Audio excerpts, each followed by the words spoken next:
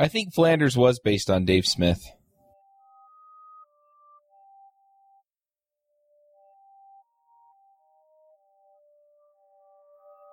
This episode is sponsored by Front End Masters. They have a terrific lineup of live courses you can attend either online or in person. They also have a terrific backlog of courses you can watch, including JavaScript The Good Parts, Build Web Applications with Node.js, AngularJS in Depth, and Advanced JavaScript. You can go check them out at frontendmasters.com. This episode is sponsored by Hired.com. Every week on Hired, they run an auction where over 1,000 tech companies in San Francisco, New York, and LA bid on JavaScript developers, providing them with salary and equity up front. The average JavaScript developer gets an average of 5 to 15 introductory offers and an average salary of $130,000 a year. Users can either accept an offer and go right into interviewing with the company or deny them without any continuing obligations. It's totally free for users, and when you're hired, they give you a $2,000 bonus as a thank you for using them. But if you use the JavaScript Jabber link, you'll get a $4,000 bonus instead. Finally, if you're not looking for a job but know someone who is, you can refer them to Hired and get a $1,337 bonus if they accept the job. Go sign up at hired.com/JavaScriptJabber. This episode is sponsored by Widmo5, a brand new generation of JavaScript controls. A pretty amazing line of HTML5 and JavaScript products for enterprise application development in that Widmo5 leverages ECMAScript 5 and each control ships with AngularJS directives. Check out the faster, lighter, and more mobile Widmo 5. This episode is sponsored by DigitalOcean.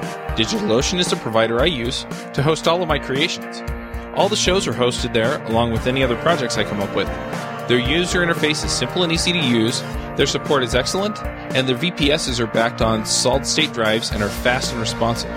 Check them out at DigitalOcean.com. If you use the code JavaScriptJabber, you'll get a $10 credit. Hey everybody, and welcome to episode 175 of the JavaScript Jabber Show. This week on our panel we have Jameson Dance. Hello, friends. Joe Eames. Hey everybody. Amy Knight. Hello. Dave Smith. Hey everyone. Charles Max Wood from DevChat.tv. This week we have two special guests. We have Evan Czaplicki. Hello. And Richard Feldman. How's it going? Do you want to introduce yourselves? Sure. So I designed and developed this programming language called Elm. And I use it at work and on side projects and examples and pretty much every chance I get. Very cool. Do you want to kind of give us a quick introduction to what Elm is for those who haven't gone and played with it yet? So it sort of came from a feeling of I wanted to do front-end stuff, but I wanted it to feel nice. And so it brings in a lot of lessons from sort of the last 30 years of functional programming stuff to try to make front-end programming really, really pleasant. And the key thing here is not that I'm really about crazy academic stuff, but that there's a lot of cool insights there that I want to bring to the sort of practical front-end work that I want to be able to do. So that's the high-level version. So you said it's not about crazy academic stuff, but it did come out of some of your PhD work. Is that correct? It actually was my undergraduate thesis. Oh, your undergraduate thesis. Yeah. So it actually was, I was going to work on this project no matter what. And if I worked on it as part of my thesis, I'd get to work on it a whole lot more and with much better guidance. So it sort of dovetailed together in a nice way. And so that actually meant that sort of the foundations of Elm are a lot firmer than they would have been if it had just been a project that I was passionate about. My undergrad thesis was like, how do I pass this class that I need to graduate? So I'm impressed by people that do real work. Yeah, it was super fun. That was like my fourth year was, I worked on this project a hell of a lot. So I want to kind of dig into this a little bit. What are some of these sort of academic ideas and how are they actually then applicable? Because when we hear academic ideas, usually it sounds like, oh, okay, so something that people kind of noodle over but never really use. Yeah, so I think there's a communication problem between sort of these different communities where like really awesome ideas have come out of there and then no one's able to like talk about them in a clear way. So like for me, it's all about how can I not have runtime errors anymore? Or when I debug, how can I sort of go back in time or essentially like how can I make my experience as a developer nicer? And if you look through some of this research, there's some really cool stuff. And there's just this issue where there's a whole community that is sort of unable to communicate when they've done something cool. So we're trying. It's a really good way to describe it. Yeah. So we're trying to sort of find the cool stuff and actually make it so it's fun and easy to use, so that we can make cool front end stuff. I just wanted to kind of like try to get a baseline before we went too far. So coming from the perspective of someone who has not been writing code all that long, my question is really why you think functional programming is good for the front end. But in answering that question, if you could kind of go over how you define functional programming and then how you would define functional reactive programming. Because I feel like, especially the reactive part, that word's kind of thrown around a lot, but what does it really mean? Is it... So, first of all, I don't know your background. Are you someone who's just getting into programming, or? Yes, I've been doing this for maybe 2-ish years. So Awesome. Well, congratulations. I worked with a mentor on, he actually kind of walked me through his Elm project last week. You know, we were able to talk about this stuff, but I know a lot of people listen and they may be fuzzy on those lines because a lot of people who listen are new. So, you know, just to take a few minutes and go over that before we go into deep stuff. Sure. So my experience with why functional programming is a good fit for the front end, and I think it applies to the back end too. I wouldn't say it's, particular to the front end, but really the nice thing about it is just that it gets rid of certain, types of problems that I've run into a lot over the years, in particular around what happens when you start making code bases bigger and bigger. So I've noticed that in a lot of cases, when you're writing something functionally, it maybe takes a little bit of getting used to. There's sort of a familiarity gap because a lot of, historically what's been done and like what's out there and what's on Stack Overflow is done in an imperative style. But once you actually get used to writing something in a functional style, you realize that it's not actually like significantly different. It's just that you didn't know how to write it in that way in the first place, if that makes sense. What makes Elm in particular really good about as a functional programming language is just that it sort of builds around the assumption that you're writing in this functional style. And you asked, how would I define functional programming? To me, it's all about using functions that don't have side effects. So stateless functions. In other words, functions where when you call them, all they do is they look at what they're given and then they return a value. And that's it. And they don't have any side effects and they don't, go query the world for anything. They just take what they're given and then return a value. So if you give them the same values, they return the same, result every time, no matter what, and do nothing else. And to sort of zoom out on that point, the reason why that's useful is it means you can think about your code base in a local way. So if I make a change in one piece of my code, I can know that it's not going to mess something up 3 files away or 10 directories down or something my coworker was working on a month ago. So you get this kind of modularity of adding code that's really kind of crazy.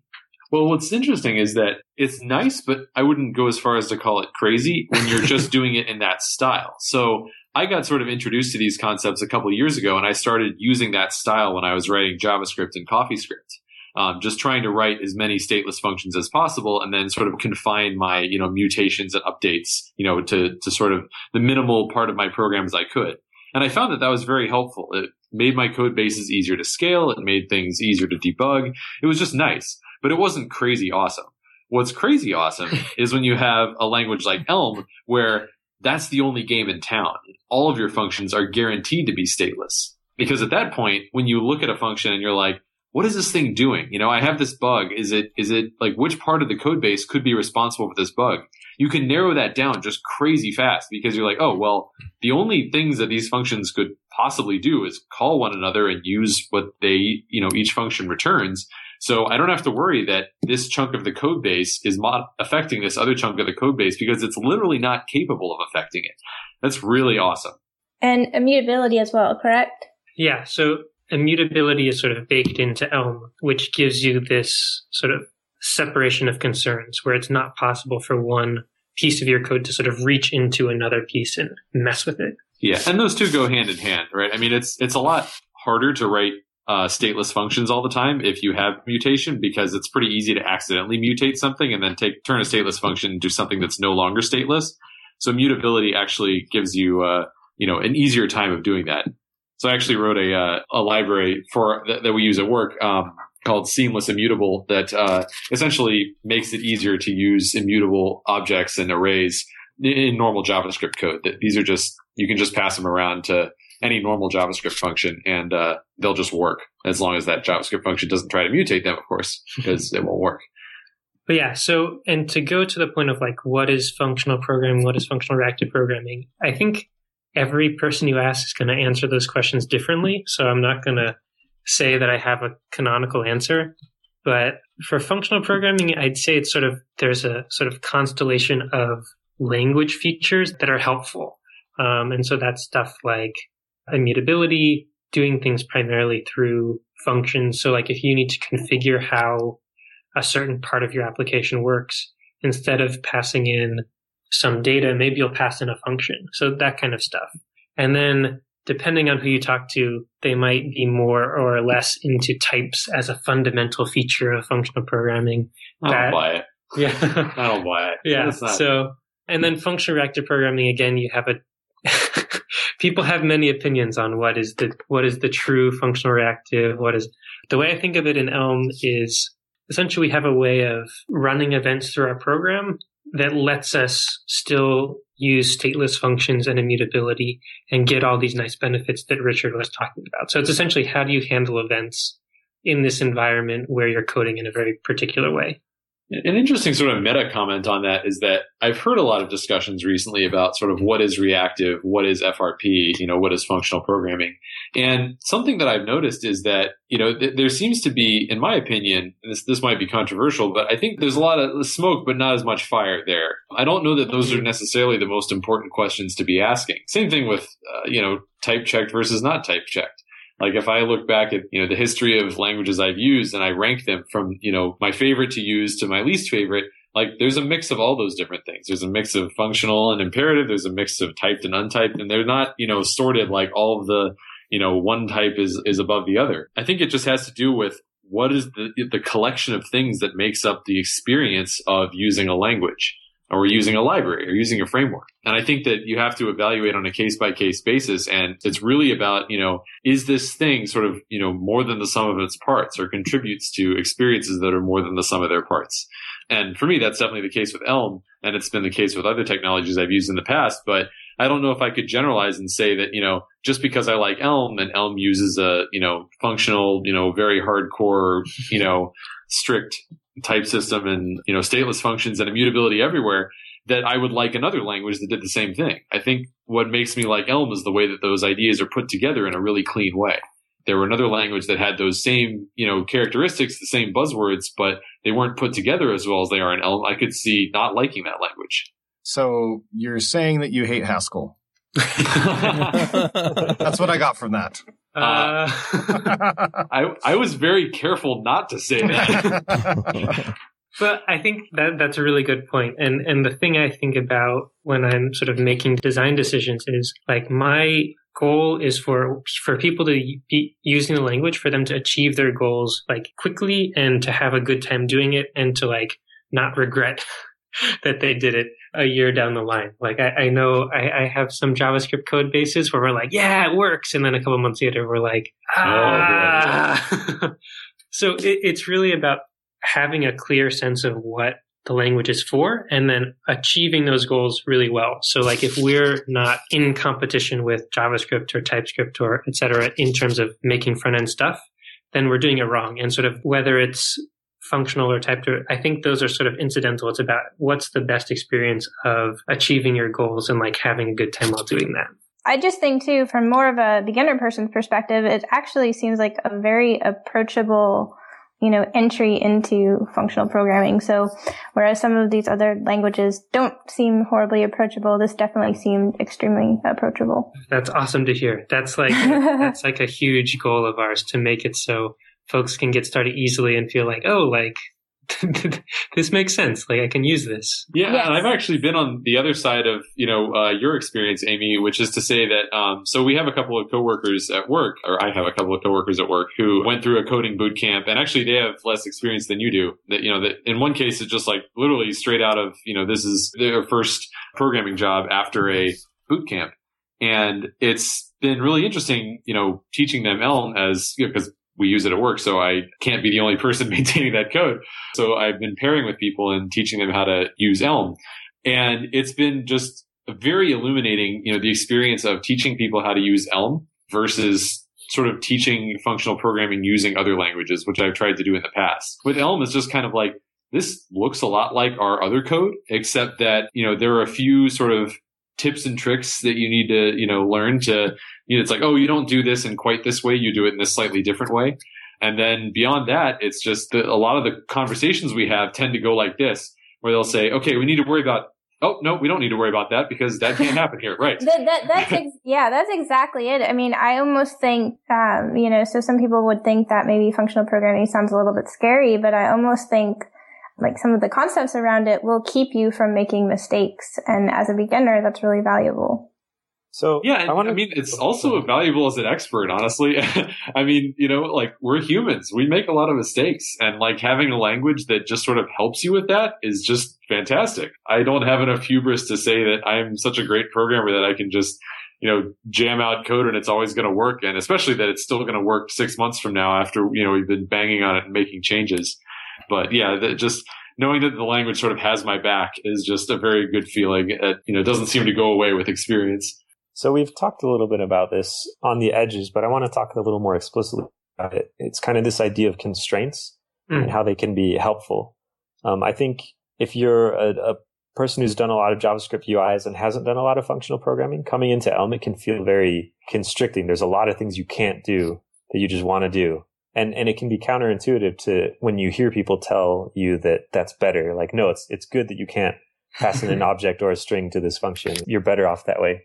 Can you talk maybe about that idea and how it's helpful in the long run, or if it is? So my friend Farouk Atesh, who created Modernizer, he did this great presentation called The Beauty of Constraints. And he's talking about it in sort of the design context, like in sort of how to make, good user experiences and how constraints can allow you, sort of empower you to make something better than if you, given yourself the full range of options. And I've sort of found the same thing in, working with the constraints of Elm and, with the constraints of trying to use stateless functions in general, which is that basically the experience I've had is that there's sort of this curve. The first part of the curve is sort of like, it's the unfamiliarity part where you're like, wait, I want to do this thing. And I reached for the familiar tool and the familiar tool is not there anymore. How can I possibly do what I wanted to do? And then in some cases you think about it, in some cases you Google it, whatever. The point is you eventually get to a different place. You realize, okay, I can still accomplish what I want to accomplish. I just do it in a different way than I was doing it before.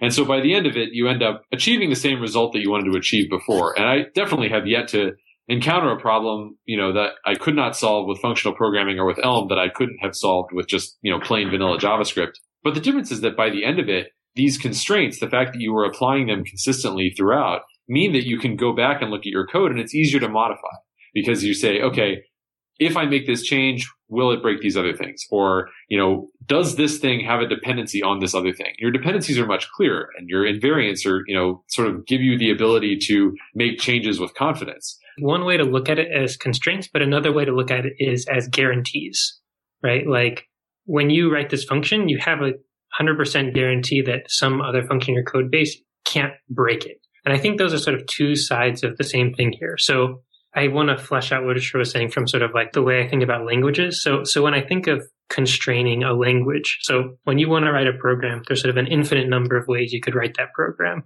And the constraints are essentially giving you a smaller infinity.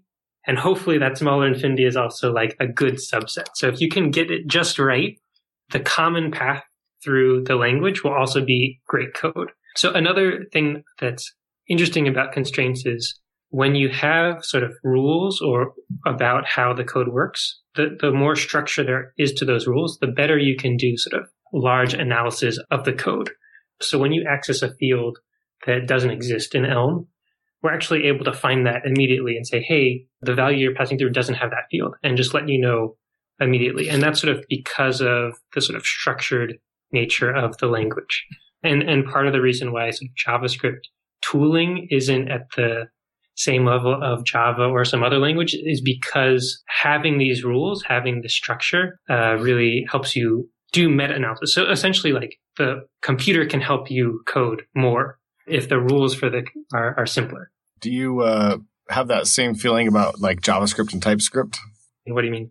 Well, types are a form of constraints, right? Mm-hmm. JavaScript's extremely popular, and many of those who program in JavaScript, when they hear about types and strictly typed languages, whether they're experienced with them or not, often sort of poo-poo the idea. And we have TypeScript for JavaScript, and those who mostly adopt it, I think, are those who came from a strictly typed background and miss it.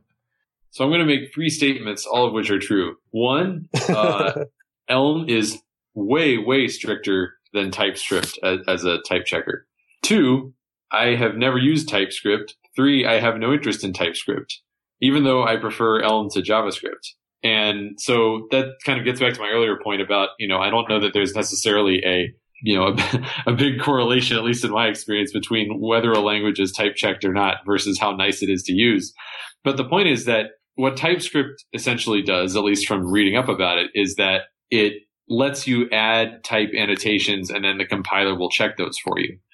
But that's not really, the type of guarantee that Elm provides. Like what Elm's compilation does is it will tell you if you made a mistake anywhere. TypeScript will only tell you if you made a mistake where you told it about the types. And if you forget to annotate a type somewhere, you're still on your own. So I don't have this guarantee of like all of my functions are calling each other properly. It was, I think, over a year before I got my first accidental Elm runtime exception. And literally, I'm not making this up. It was from something that's going to be like caught by the compiler in the next release. Yeah, so it wouldn't have even happened. I would still have an undefeated, unbroken, never got a runtime, like not even just never got undefined as not a function, but never even got a runtime exception except for that. And so it sounds like you're saying anytime there's a problem with my program, it's always the author of Elm's fault. That is exactly what I'm saying. I like this language. Yeah. No, but and that you're joking, but like that's actually sort of how I think about sort of this design process. Is like if people are running into issues, one way to handle it is just be like, "Oh, programming is hard, do better." And I think a lot of different libraries and languages sort of have that, and I prefer to take that as a critique of my work so far and ideas of how to do better. Right. So as an example of this, we have a error message catalog of sort of whenever you get an error message that's like, hey, you tried to use this field, but it doesn't exist. People can submit, hey, I got this report, but I don't exactly know what it's talking about. And so we are trying to collect all those and sort of improve as much as possible so that whenever you get an error message, it doesn't feel like an error message anymore. It feels like a hint. It feels like you have an assistant who's saying like, hey, I found an issue here. Here are the relevant docs. Here's a suggestion of how to fix it. So we really want the experience to be really pleasant. And I do take it really seriously when people are confused. Like, I think that that's something I can make better. And to finish up on the TypeScript question, one thing that is interesting to me is that, especially because my career has been back and forth between, dynamic languages and type check languages. And I remember that one of the things when I first switched from type check to dynamic was thinking that, man, this is so much more concise. Like I don't have to write out all of these crazy type annotations all over the place. Yeah. And when I heard about TypeScript, I was like, oh, great. I'm going to go back to that. I'm just going to like add a type annotation to everything if I want it to, be more type checked. And at that point, it's kind of like I'm just writing, sort of quick unit tests, right? I'm saying like, okay, this needs to be this type and this needs to be that type. And yeah, like the compiler can check it a little bit faster. It's a little bit better than unit test in some ways. And, obviously it can't do as much as a unit test can. But the point is in Elm, like you just don't have to do that. You actually can write out an Elm program that you don't have a single type annotation in it anywhere. And because Elm has type inference, the compiler will just still check it and will still verify that you didn't make any mistakes. You didn't try to pass the wrong type of thing to the wrong type of other thing. So you can have code that is strictly more concise than TypeScript. In fact, more concise than JavaScript because Elm's syntax is just generally more concise than JavaScript's. And yet, gives you a stronger set of guarantees because if there are any, mismatches anywhere in there, the compiler will tell you about them right away. Another thing I don't know about TypeScript that I do know about Elm is that another thing that has sort of, been a big influence over the UX of using different languages for me is compilation times. Mm-hmm. So I remember definitely using some languages where it just took so long to compile the files that I just wish that it weren't doing that. Even if it did give me a nice message, like when I made a mistake, just wasn't worth it because it slowed down development so much. Elm's compiler is just lightning fast though. Like when I was pairing with one of my coworkers, we went through, like we made some big change, like across several files, changed a bunch of stuff. And we just kind of like worked through the compiler errors and then switched over to the browser and refreshed the page to check that it actually still worked. Like once we got through all the compiler errors. And not only did it work, but we were both immediately struck by how much slower it was to switch over and refresh the browser and wait for the page to load, even though it loads in under a second, than it had been to just compile, each time, like recompile and just look at the errors. Like it's actually a faster, I mean, that's just sort of like a new experience for me, is that usually I'm used to it being sort of an upfront cost, having a compiler that type checks. But in Elm, like compared to the browser, it's actually an upfront time savings. Like the alternative would have been that we would have brought it up in the browser and gotten a runtime exception and then gone back and fixed our code. But instead, we were able to just get these lightning fast, responses from the compiler and just fix them right away before we even open the browser. Another question you might want to ask from sort of like a more languagey design side is, what is your type system for? Right. So I think in TypeScript, it's more, we want to lower the burden of unit testing to some amount. Maybe we can offload that, or maybe it'll be easier to refactor a bit. And in Elm, those are goals, of course, but we also sort of the way the system is designed in Elm, you can think of it as when you need to test that every code path in your program, that things go well. That's actually quite hard to do to get 100% code coverage.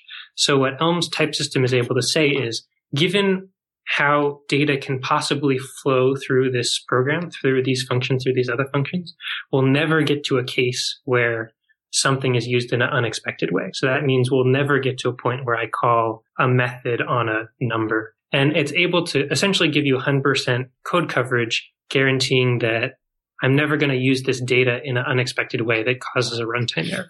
And I think that not every type system has that as an explicit goal. Does that make sense? I think it does, yeah. Mm-hmm. Yeah.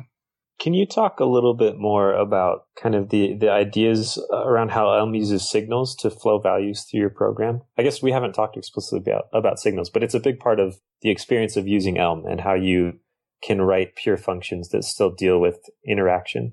Because, I mean, everything's easy if all your data is in memory and you're writing it back to memory, right? But like that doesn't happen in the real world. You need to interact. Because, so from my perspective, signals don't feel like a big part of the Elm experience. Really?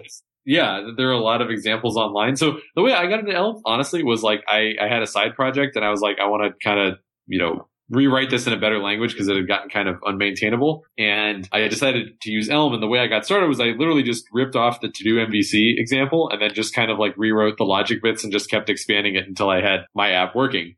So I never actually learned how signals worked in Elm until months after I'd had this like side project running in production.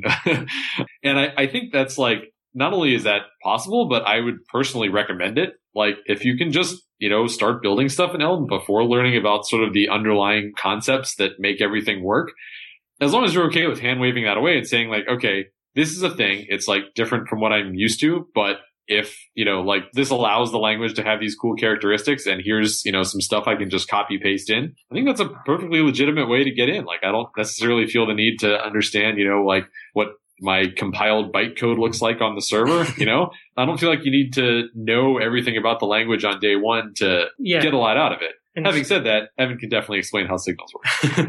Well, so part of sort of the like guiding philosophy with Elm is that we want to sort of gradually introduce concepts as they become necessary or interesting to users. So we actually have this package called Start App that's able to just start a normal web app that does HTML stuff without thinking about signals at all. You sort of say, here's my model, here's how I update my model, and here's how I view my model. And sort of the machinery of hooking that up to events in the right way is taken care of sort of by the package itself. So essentially, it lets you put off learning about signals for a little bit longer. And the nice thing about Startup, real quick, is that it's not doing anything like terribly fancy. It's just like getting rid of some sort of like boilerplate that you tend to want to do a lot.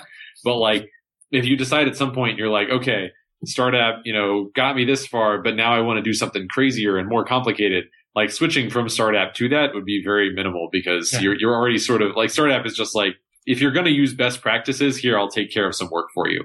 But like you're already using the best practices, so you would just throw out Start App and replace it with your typical sort of boilerplate that we used to write before Start App, and then modify it from there as you desire. But yeah, so the learning curve these days is really more like, what is the Elm architecture? So like, how do I set up a web app such that I can have sort of independent components that are modular and I can share them around. I can test them, and sort of getting used to syntax and sort of getting into like using map instead of for in some cases.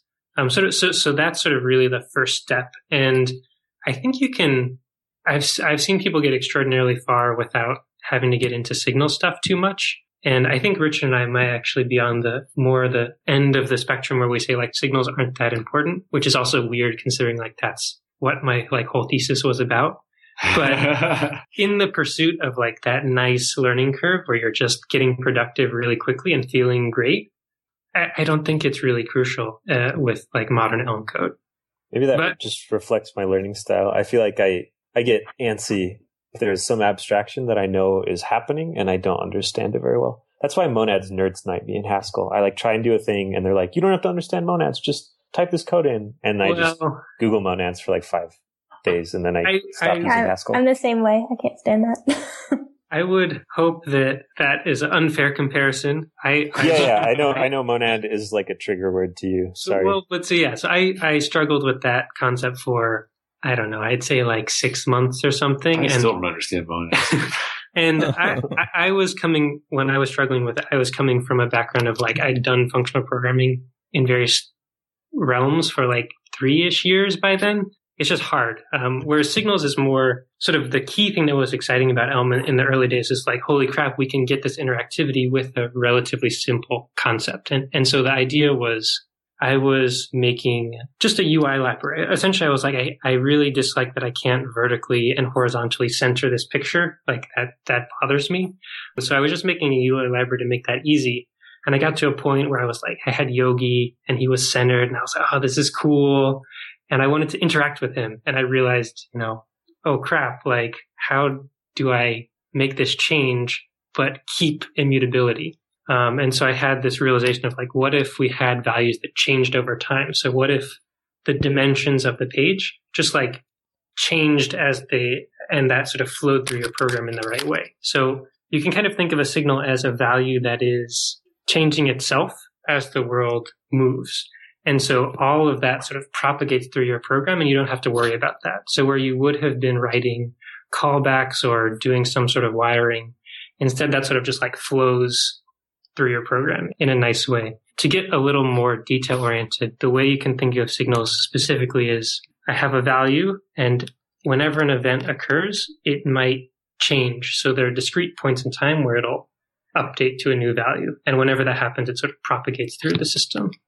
Is that an okay sort of high level description of how things are working? Sure. Yeah.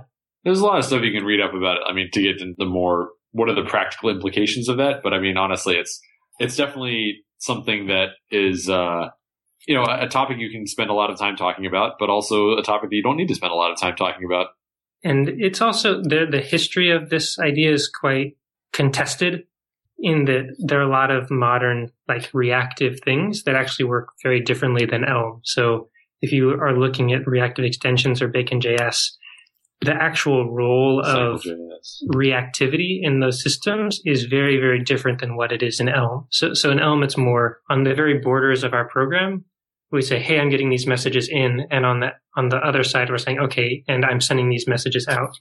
Whereas in a lot of the JavaScript libraries that are for reactivity, that the wiring and like streams of things sort of goes through all of your code base. And what I think is nice in Elm is that our core is just this foundation of functions and mutable values that are really, really easy to think about. Whereas if you start getting crazy with signals and streams, your code kind of gets a bit out of control. And so I've seen this happen with teams that are doing stuff that's like TypeScript plus Bacon.js plus React. And like, if you squint, that's kind of Elm.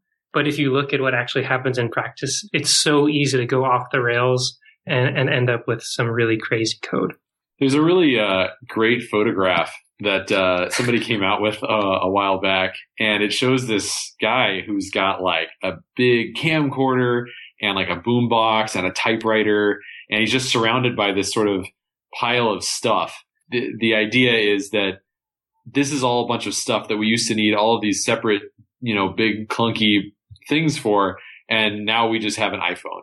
And from my perspective, that's what it feels like switching to Elm, is like JavaScript is sort of asymptotically approaching Elm as far as reactive, concepts and functional programming. And it's like, well, if you do this in this way and you use this library for this and this library for that, and make sure not to use these other things, even with all that, you still don't have an iPhone. You have a bunch of parts, but they're not more than the sum of their parts. Whereas Elm, because it's designed around these things, sort of is more than the sum of their parts. It's more than the sum of just all of those ideas put together, because the language has these sort of internal synergies where it's designed for these things to work really, really well together in ways that they just can't and never can in vanilla JavaScript. And that's sort of what's exciting to me, is it's not just about following these new ideas, but it's about, do you have a language that takes these ideas and sort of elevates them into something that's better than what's possible outside? That's a really good point. I've been using a JavaScript library that strongly encourages you to write pure functions, but at the end of the day, there's nothing they can do, right? Like, you can do whatever you want. You can go download Wikipedia in your callback, and they can't stop you. But that gets back to the point we were talking about earlier about building these constraints into the language and how much more powerful that is. So that's kind of a segue into, and something I wanted to ask about, which is, I feel like we're seeing this same thing happening in JavaScript. People are in some ways trying to put Elm into JavaScript. And then I guess that's probably the wrong way to say it, but looking at the things that Elm does well, and these are obviously it's not like this is an invention of Elm.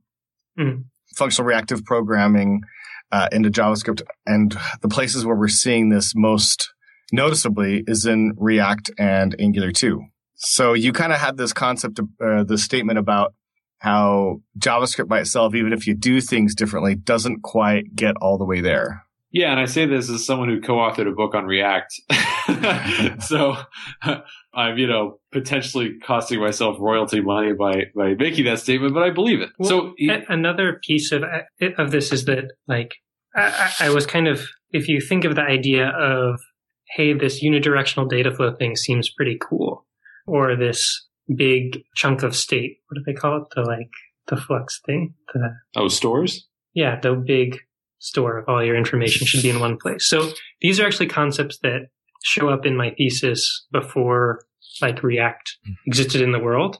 I didn't use those terms. I used terms that sort of fit the literature and community that I was working within. But so when React first came out, I was like, oh, you guys. But they might have read your thesis. I don't think so. I think it was sort of a co-invention kind of thing. And they made some really cool advancements as well. And so what was cool when that happened was I sort of had confirmation that the world is sort of moving in this direction as well. And I think when Richard says the world is converging on Elm stuff, it's with that sort of historical context in mind, where that pattern of unidirectional flow and a single store for your state, that all sort of emerged naturally from Elm. And it wasn't like I invented those concepts. It was just it happened because we started with these rules and guarantees. So another piece of this is about guarantees at the language level, right? So let's say that a person makes an error at a rate of 1% per line of code. I don't know if that's a crazy number. And it's not about the person or what they're doing in particular. I think that percentage is related to the language you're working on, at what rate do you introduce issues into your code base. And in JavaScript, without sort of breaking the whole internet, it's hard to reduce that rate of introducing errors. And there are a lot of projects to sort of evolve JavaScript in that direction. So the Strong script, and I forget, there are two projects out of Google that are sort of moving JavaScript more towards a type system and using the sort of the use strict annotation so that you can have safe code within certain realms. And they're doing that partly for speed. But so there is this general move of maybe we can get to something that has nice speed characteristics, has nice maintainability characteristics, but the road to it in JavaScript is much longer, right? So like if you think of, like I still can't use Flexbox in every browser without doing tricks. The road to that is going to be really, really long. Man, I wish we could use Flexbox right now. We still support IE. That's sad. So kind of going back to one of your statements, I mean, I don't know how much, again, I don't know the history of React per se, but I do know that Angular 2 was heavily inspired by Elm. Oh, I didn't know that. I didn't know that either. Yeah, it was very heavily inspired by Elm. Okay, I need to look into that. That's awesome. That's really cool. We've started to like here and there, like that Elm has been a part of different libraries or frameworks, which is really exciting. So I always have to balance this, like, oh, that's mine, with like, it's actually really cool to see these ideas getting used and like making people's lives nicer. So right. I have to like be mature and be like, okay, this is good. This is good. I actually had a funny experience this last week. My wife and I were looking at houses in the Parade of Homes. I assume there are Parade of Homes all over the country. If not, a Parade of Homes is a thing where there's a whole bunch of homes that have just been built and you can pay $15 and you can go walk through them all and see them. And then people who built them are, of course, trying to sell you stuff. Anyway, it was very funny. We were looking through this home built by a builder, and my wife and I have been in the building process of building our own house now for 2 years and still haven't even started digging. But my wife designed our house plan on her own, and she sent that house plan around to several builders. Well, we go to this house that looks very similar to our house by a builder who we had sent our house plans to a year ago. So we kind of had that same sort of feeling like, oh, they stole it. And I said, you know, whether they did or they didn't, this sort of like imitation is the best form of flattery, right? Have you asked if the builder accepts pull requests? It's fun. Very nice. So I remember when React came out. I mean, I don't know the whole history of React because you have to have worked at Facebook for that. But I remember when it came out, my first thought was, this seems great. This seems like, you know, it dovetails perfectly with sort of the programming in the style of stateless functions thing that I've been having good success with for the past, you know, couple of years. I want to jump on this. And I remember when, at that time, React was considered sort of crazy and experimental, whereas now it's, I think, pretty mainstream. So we adopted it early at work and, you know, had a great experience with it. And then when I started looking into Elm on the side and, you know, started using it more, you know, subsequent to that, I remember thinking like, man, this is the way I felt when React came out. Like, this seems like a paradigm shift. Like, this is just like, you know, better in a way that is just, you know, on a different level than, you know, previous upgrades. Like, you know, you look at like previous to React, you had like, okay, there was like Ember and Angular and Knockout and like Backbone. And like all of these were kind of variations on the MVC theme. And React was the first one that was kind of clearly a paradigm shift. Like, this is different. This is not, you know, in the same category as these other things. Maybe it's awesome, maybe it's not, but it's definitely very different. And I feel the same way about Elm. And hopefully we will also look prescient as early adopters of Elm in the same way that we now do for React. So one of the interesting things that, you know, separates those two is that I remember with React, there's a lot of, you know, even for as much as React simplifies things, there's still a lot of complexity there. So around like components, right? So like if you look at a component and you've got your render function, and then the render function looks at state and props, which work differently and have play by slightly different rules. And then you have the whole component lifecycle and these different hooks at different times, depending on when things are mounted and so forth. In Elm, you just have a function called view, and it takes a model, like one other argument, and then returns your view. And that's it. And that's like the whole thing. There's no component. There's no rules around how to define a component. React has, for the past, I think, 3 releases, changed how component definitions work if you don't use JSX. It's just a function.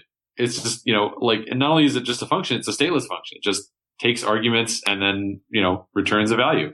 And somebody mentioned earlier libraries that recommend, you know, avoiding side effects. They say, don't use side effects here or bad things will happen. But again, in Elm, it's guaranteed. It's a stateless function for sure.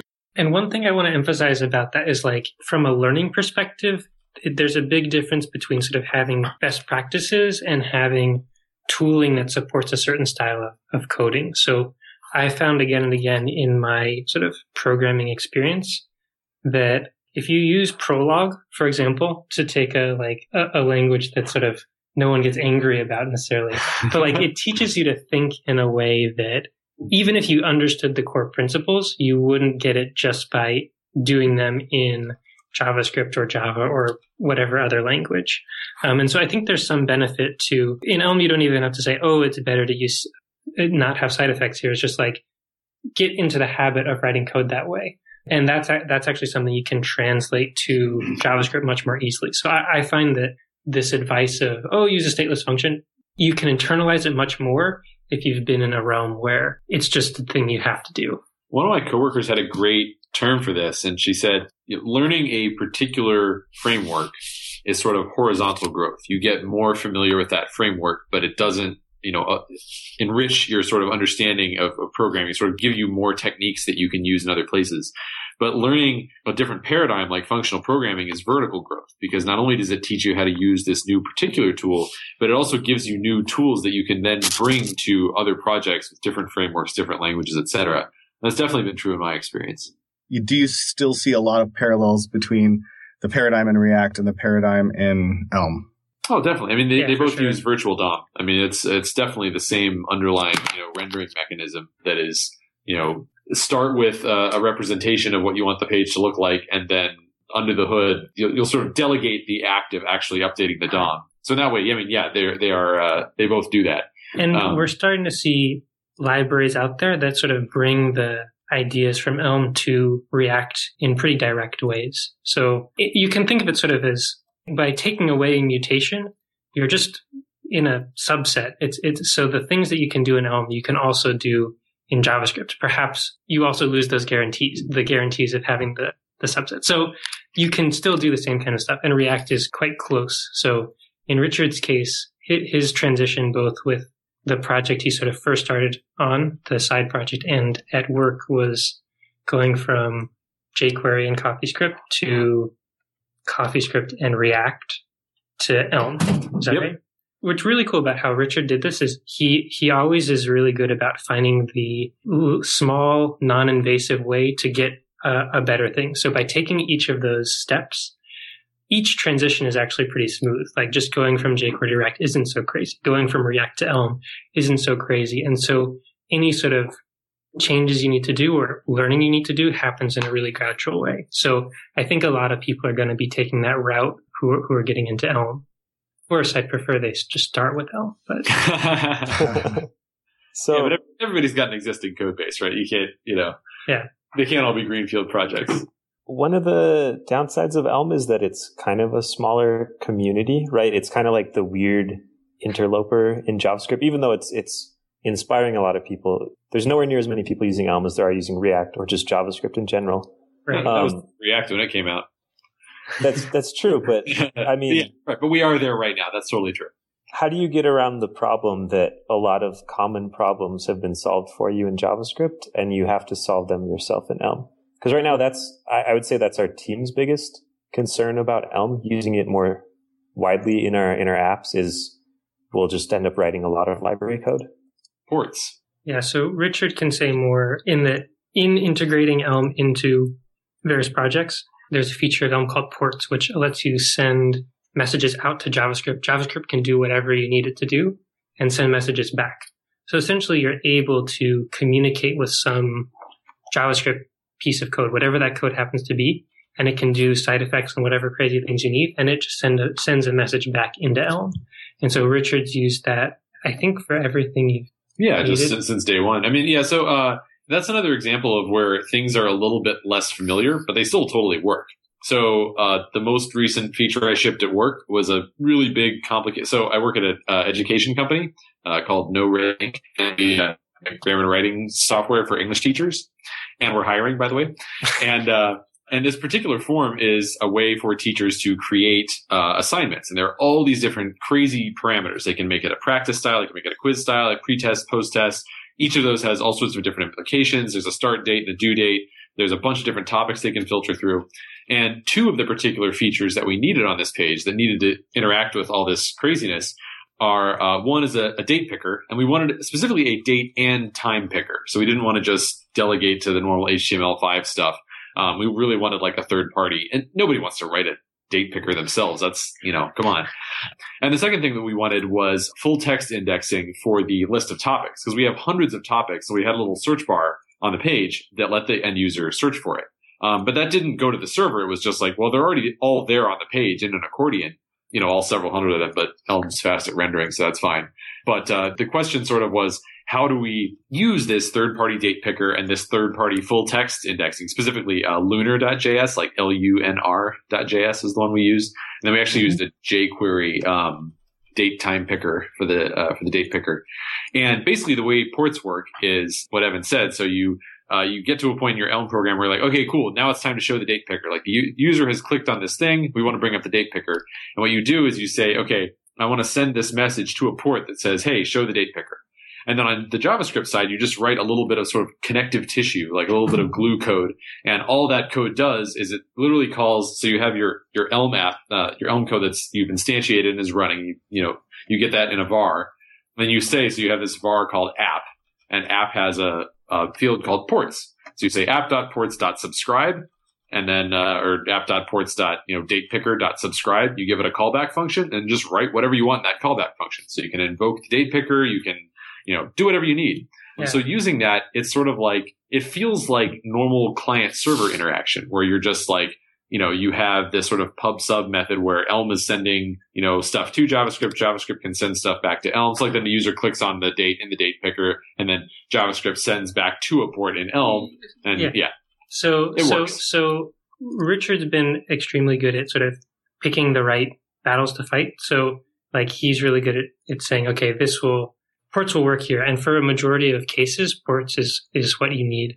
I'm actually working on a way to do like tighter integration to JavaScript stuff. I don't know what the exact timeline is on that, but if you want some sort of like really crazy kind of integration, I think that's going to be in the pipeline. But I generally feel that folks who sort of get started using Elm so far haven't had showstopper issues because of integration stuff. Yeah, I mean, that's the thing, is that like the worst case scenario is that you end up writing more JavaScript. Like you end up writing out to a port and you're like, I don't know how to do this in Elm, or there's not a library for this in Elm yet. And you just say, okay, well, let's fire off at a port and just write some more JavaScript code. And then that's like no worse than your status quo, Or CoffeeScript. I mean, I actually, when I say JavaScript, I generally mean CoffeeScript, but I like CoffeeScript. Oh, how very uncool these days. I was going to say the haters are going to come out now. That's fine. I also wrote a blog post on how ES6 is not a replacement for CoffeeScript, so bring it on. You mentioned this new integration of JavaScript coming. Do you want to talk a little bit about other upcoming features in Elm? Sure. So I think we're kind of at a point where adding features isn't really a thing we want to do. So the language itself is going to be pretty stable. We might be sort of removing some syntax that's not very commonly used. In terms of tooling around the language, we actually have a lot of cool stuff we want to do. So one example is our debugging stuff. We just had an intern working with me this summer on Elm Reactor. So this is our like time traveling debugger. So you can sort of go back, take any program and sort of rewind it and replay what happened. So he's actually working on he was able to implement a thing that we're calling like export session. So your QA person can find a bug and then just like export exactly what they did to you. And you don't have to reproduce the bug. You have the reproduction. So not only that, but then if you change your code, in some cases it can actually replay it with your changed code. Yeah. So you can, you can make sure it's fixed. Yeah. So you can easily test. So working on debugging stuff, we have some ideas of our package manager already has some cool stuff in it, but we have some ideas how to make it even nicer. So right now it'll do automatic semantic versioning. So if you release an API change, we're able to detect, that has to be a major release. Or if you just add a function, we know, okay, that's minor, that's fine. Or, and so we have some ideas of how to make improvements there. But generally speaking, I'd say the sort of core concepts of the language I don't see them changing very much. And most of the work will be sort of like, how do we make testing better? How do we make debugging better? So sort of the tooling around that. So that's an interesting segue. What's testing like? Richard can probably say. Yeah. So, the main things that I use are, Elm Test and Elm Check. Elm Check being a library for Elm Test. So there's basically one canonical testing framework.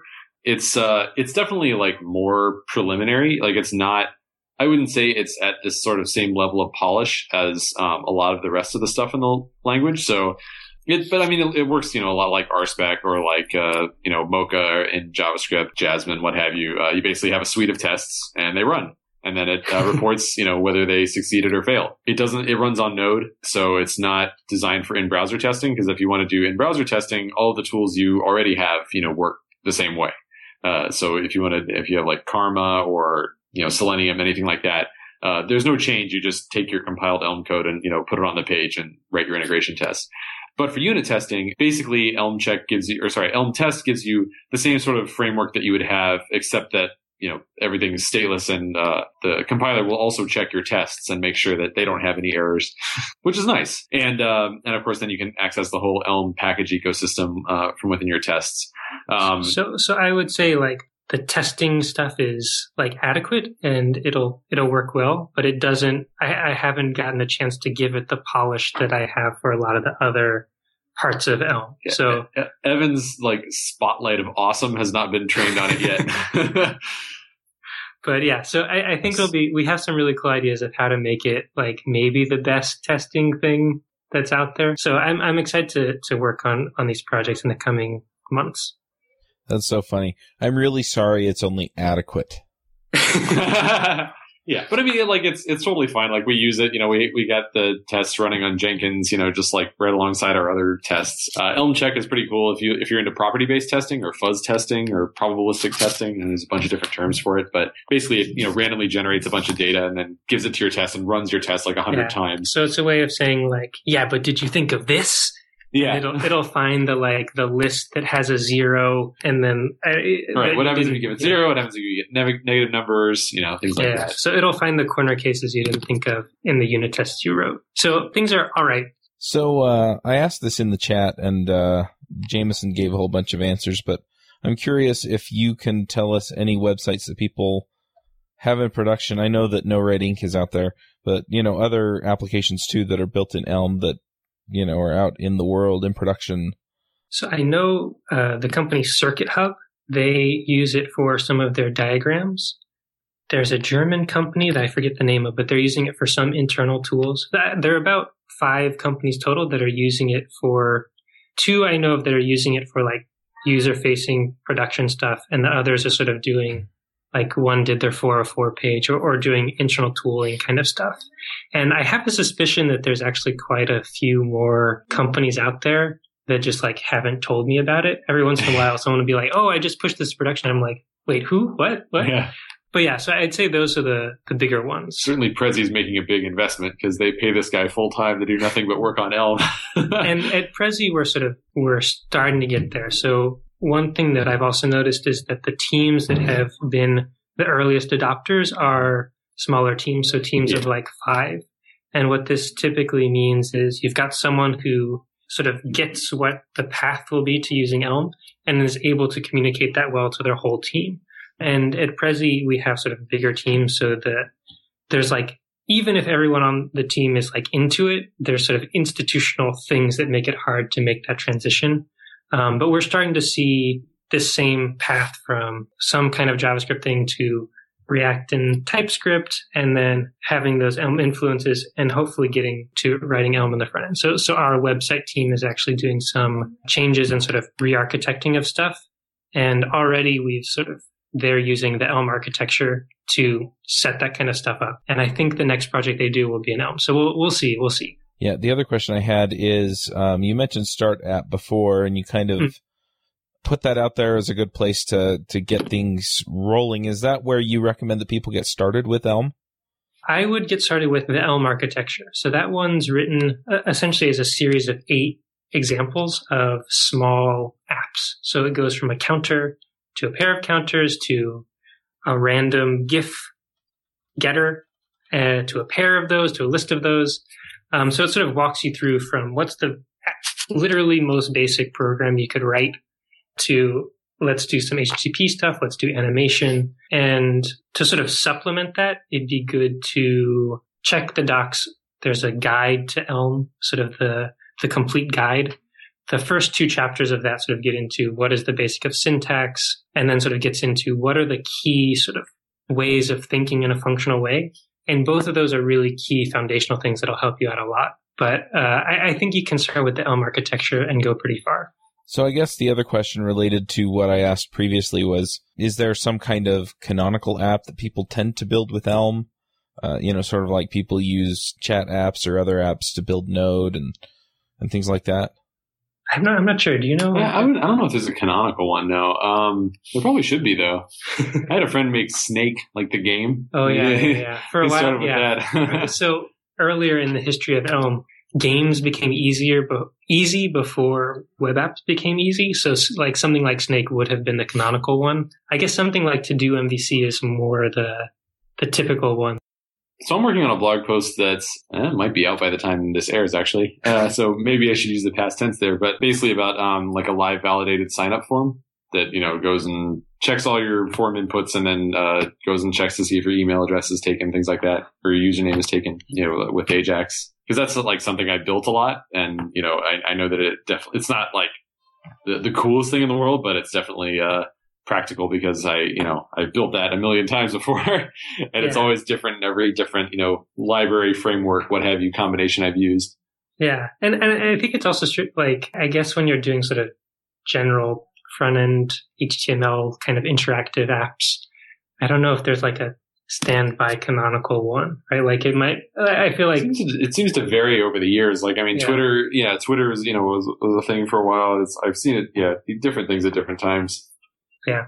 So hopefully that answers the question. The answer is that right now there is not a canonical one. Short but version. Maybe there will be one after I write this blog post. Well, at least people have some ideas. Yeah. What about community? Where do you find the heart of the Elm community and find other people to talk with about Elm and get questions answered? So I'd say right now the core is on the Elm Discuss mailing list, and there's a really nice meetup we do in San Francisco for people who are around. And I think those are sort of the key ways that we sort of talk about ideas and help people out. I'd like to get Reddit more lively, or try to sort of migrate some of Elm Discuss to Reddit. We'll see how that goes. But I'd say that's sort of the core ways of getting in touch with people. And the list is super nice. People are happy to help. There are folks like Hassan, who's just like super smart, makes great packages, and is extraordinarily helpful. Like I can't thank him enough for how helpful he is on the mailing list. I am blown away by the level of detail I've seen in responses, where someone will post a newbie question and then the response will be like 5 times as long with like code samples and like, here are different ways you could do this. Here's like, let me try and help you understand, he's so good. Why you're stuck on this. I mean, it's, Mm-hmm. And Hassan, Jeff, like, Max, there's just a ton of awesome people. Are you seeing much on Stack Overflow yet? So this is something that we're sort of, I'm not sure when the right time to start putting stuff on Stack Overflow will be. I guess you can mark questions as like old. I think you already can. Yeah. Oh. But we have this concern that like if we had started using Stack Overflow a year ago, essentially all the questions would be trash, because it'd be like, hey, how do you solve this problem? And then like there was a release of the language that sort of like solved that in a coherent, nice way. And so we have this tension of, at what point do we want to start like making this the top Google search? And will that be good or bad long term? So I know people do ask questions there now these days. Oh yeah, one of the other cool things that just came out, speaking of tooling and new resources, the Sublime Text plugin just got a major overhaul thanks to Texas Tolan, and I've got it running on my laptop right now. It's really awesome. Like if I just make a mistake and I just press the build button, not only does it, pop up the error message and display it like right in line, but it actually even highlights inside my code where the error was. So I don't have to go, find the line number and things like that. It's just like, here you go. This is your problem right here. It's pretty cool. When was that? I think that actually just came out like Monday the 17th, August 17th, 2015. So very recently, the last compiler release sort of laid the groundwork for these kinds of tools, and they're coming out, and it's awesome. It's really cool. Yeah, it also tells you about unused imports. So like if you use, ES6 has a module system, lets you import stuff. Elm has a similar thing. But now, right in Sublime, when I hit build, it says, hey, by the way, you're not using this import anywhere. And I say, oh, cool. I can definitely delete that line of code. we're definitely the type of shop at work where like we celebrate when we make pull requests that are more deletions than additions. So it's nice to be able to have something that helps me find ways to delete code. Right. Just out of curiosity, Elm isn't JavaScript, but I'm just curious if WebStorm has talked at all about putting in support for Elm. Not as far as I know. I think this is mainly, community-driven tooling right now. I think that the closest we've come to that, I know that Texas talked to Panic makes it. It's JetBrains? No. Coda, maybe? Is that true? It's an IDE or an editor that I don't use. But he talked about, I use Sublime Text. But he was talking to them about doing integration. Yeah, he's Coda. Also... Okay, yeah. He's also started working on improving the Atom integration. I know that there are other people who have done crazy things with the Vim integration that are really impressive. But yeah, I mean, it's all very community driven right now. I don't think, honestly, that, Elm is big enough to attract the attention of a big, enterprise IDE yet. Yeah, you're big when JetBrains writes an editor for you. Right. Yeah, exactly.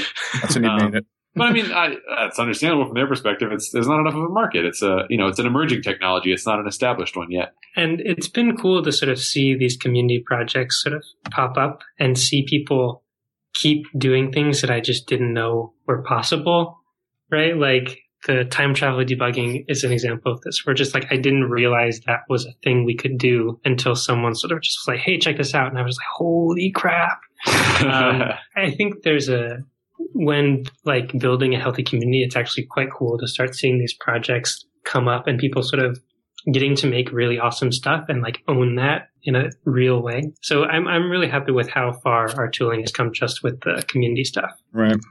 I noticed that there was like a Webpack loader for it, so we're seeing a lot of stuff. Yeah, I mean, I wrote Grunt Elm, like a Grunt integration. Somebody else wrote a Gulp integration. I wrote the Webpack loader basically because I wanted to try out Webpack. But that one's not nearly as robust as the Grunt one. I think is probably the most robust because I used it a lot for Dreamwriter. We also at work, so we've got a Sprockets integration. We have not gotten all the way through to making that a gem yet, but there is like a little gist that if anyone wants that, RT Feldman on Twitter and just ping me and I'll send you the gist. But what's interesting is like, I think we're definitely seeing more sort of companies and people checking out Elm. And so we're at this really cool time when you can make a super important project for like this community in the next 2 or 5 or 10 years. Because like it's right at that time. And so I think, we'll look back in a couple of months and be like, oh yeah, remember when like we didn't have like that in our editors? When we didn't have Elm test? I mean, yeah. Right. Yeah. Yeah. I ended up actually working with the guy who wrote Node Inspector. And it was funny because way back then, Node, when he wrote it, Node was nothing. And he wasn't even developing a Node full time, but he just went and wrote Node Inspector. And it was pretty funny. A year later, he was still not doing Node full time, and people are like, "You wrote Node Inspector? Holy cow!" Yeah, I mean, Elm's at that point right now. It's sort of, and it feels like we're starting to get those kinds of contributions where it's like, oh man, that's like, like people optimizing their workflow. Like it's really cool. It's a very cool time in Elm world. Awesome. Yep. All right. Anything else before we get to the picks? Oh, I have a 55 million questions, but. We'll have to have us back. Yeah. We might have to. This has been fun. Yep. It'd definitely come back. Yeah, if we have enough more questions, definitely. All right. Well, before we get to the picks, we'll give a quick shout out to our silver sponsors. This episode is sponsored by Track.js. Let's face it, errors cost you money. You lose customers, server resources, and time to them. Wouldn't it be nice if someone told you how and when they happened, so you could fix them before they cost you big time? You may have this on your back-end application code, but what about your front-end JavaScript? It's time to check out Track.js. It tracks errors and usage and helps you find bugs before your customers even report them. Go check them out at trackjs.com/jsjabber. This episode is sponsored by Code School. Code School is an online learning destination for existing and aspiring developers that teaches through entertaining content. They provide immersive video lessons with in-browser challenges, which means that each course has a unique theme and storyline and feels much more like a game. Whether you've been programming for a long time or have only just begun, Code School has something for everyone. You can master Ruby on Rails or JavaScript, as well as Git, HTML, CSS, and iOS. And more than 1 million people around the world use Code School to improve their development skills by learning or doing. You can sign up at codeschool.com/JavaScriptJabber. All right. Amy, do you have some picks for us? Yes. So my first pick, I started to look into Elm a little bit this week, and I guess this is actually just one of the resources that I found really helpful, was by Pragmatic Studio. So I will put a link into that. I have just like a very, very, very brief tutorial. Of course, the documentation on the Elm website was also really good, but this was also something else that I found to be a really good little 5-10 minute starter article on it. Yeah, I actually worked with the guy who runs that, and he did like a, what's it called, screencast? Yeah, screencast.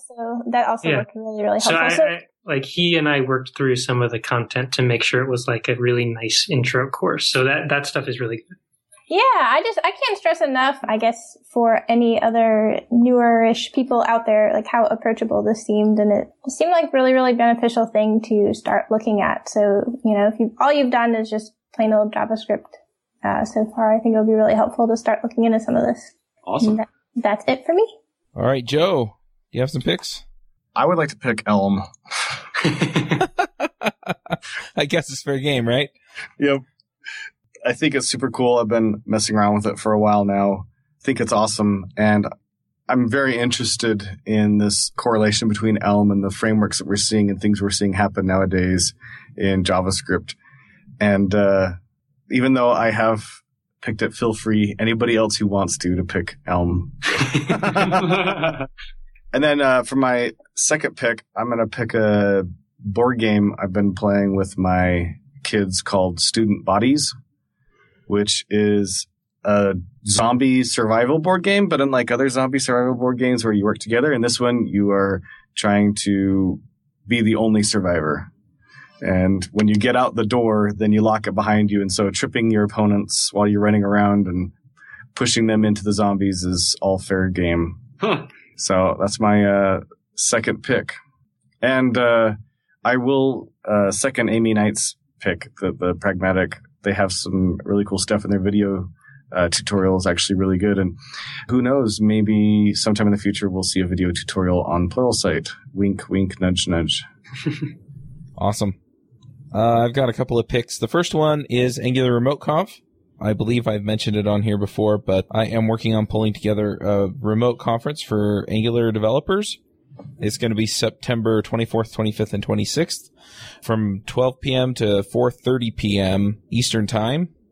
I know that makes it kind of hard for people in the South Pacific, Australia, etc., but I have to pick some part of the world that it's just not going to be convenient for. And so this time, I opted to have it in the evening for the people in Europe. And we also have an Angular podcast on this network, Adventures in Angular, and you can get that at adventuresinangular.com. Joe is actually on that show along with John Papa and Lucas Rubelkey and Ward Bell and John's daughter Katya. So we have a good time talking about Angular over there. That's Joe's daughter, Katya, not John's. Oh, did I say John? You did. Yeah. She's related to Joe, not John. And then in the course of building the thing, I've really liked working with Stripe. So I'm going to pick Stripe. Their API is really awesome. And then I've been listening to a series of books on Audible by Brandon Sanderson. The first one is Alcatraz and the Evil Librarians. It is hilarious. Really enjoyed it. I've just decided to give in and read all the rest of Brandon's books. So those are my picks. Evan, what are your picks? I'm on a reading kick. I'm trying to decrease my time spent on the internet. So my two are going to be books. The first one is Understanding Comics. And I wasn't much of a comics person, but this book just sort of revealed that whole world to me in a really cool way with lessons about how to communicate in a presentation or in person. It was just extremely insightful, really cool book. And the second one is The Glass Bead Game by Hermann Hesse. I just love that book. It's a really nice German Bildungsroman book that I thought was really interesting. All right, Richard, what are your picks? I've got three. The first one is The Design of Everyday Things by Don Norman. This just totally changed the way I thought about usability from all sorts of things. The first chapter is the usability of doors and how, the awesome. user experience about using doors. It just gets wilder from there. Yeah, like the configuration of the dials on an oven. I'm like, oh, yeah. Yeah, really changed the way I looked at the world and made me a much better design, made me much better at designing user interfaces. Pick number 2 is Simple Made Easy, which is a talk by Rich Hickey, which just fundamentally changed the way I thought about programming. He basically draws a distinction between the words simple and easy and talks about how easy things are sort of those that are near at hand and are sort of familiar and comfortable and easier to pick up. Simple things are more about sort of the opposite of complex, and how in programming we often reach for the easy thing to our detriment when really what we should be looking for is the simple thing. The simple thing is going to be, more maintainable and give us a better time in the long run. And after sort of following that, that's sort of probably the thing that started me off on the road to functional programming that eventually led to my picking up Elm. So it seemed appropriate for this podcast. And the third pick is our company blog, which has been getting more and more hits and more awesome. It's just noredinktech.tumblr.com. And we basically write about all sorts of programming stuff, Elm, JavaScript, Ruby and general design stuff. There's a lot of stuff on there. So check it out. All right. Well, thanks for coming, gentlemen. Yeah, thanks for having us. That was fun. And thanks to our panel, too. That was a great discussion, and hopefully we inspire some people to go check out Elm. Hosting and bandwidth provided by the Blue Box Group. Check them out at bluebox.net. Bandwidth for this segment is provided by CacheFly, the world's fastest CDN. Deliver your content fast with CacheFly. Visit CACHEFLY.com to learn more. Do you wish you could be part of the discussion on JavaScript Jabber? Do you have a burning question for one of our guests? Now you can join the action at our membership forum. You can sign up at javascriptjabber.com/jabber, and there you can join discussions with the regular panelists and our guests.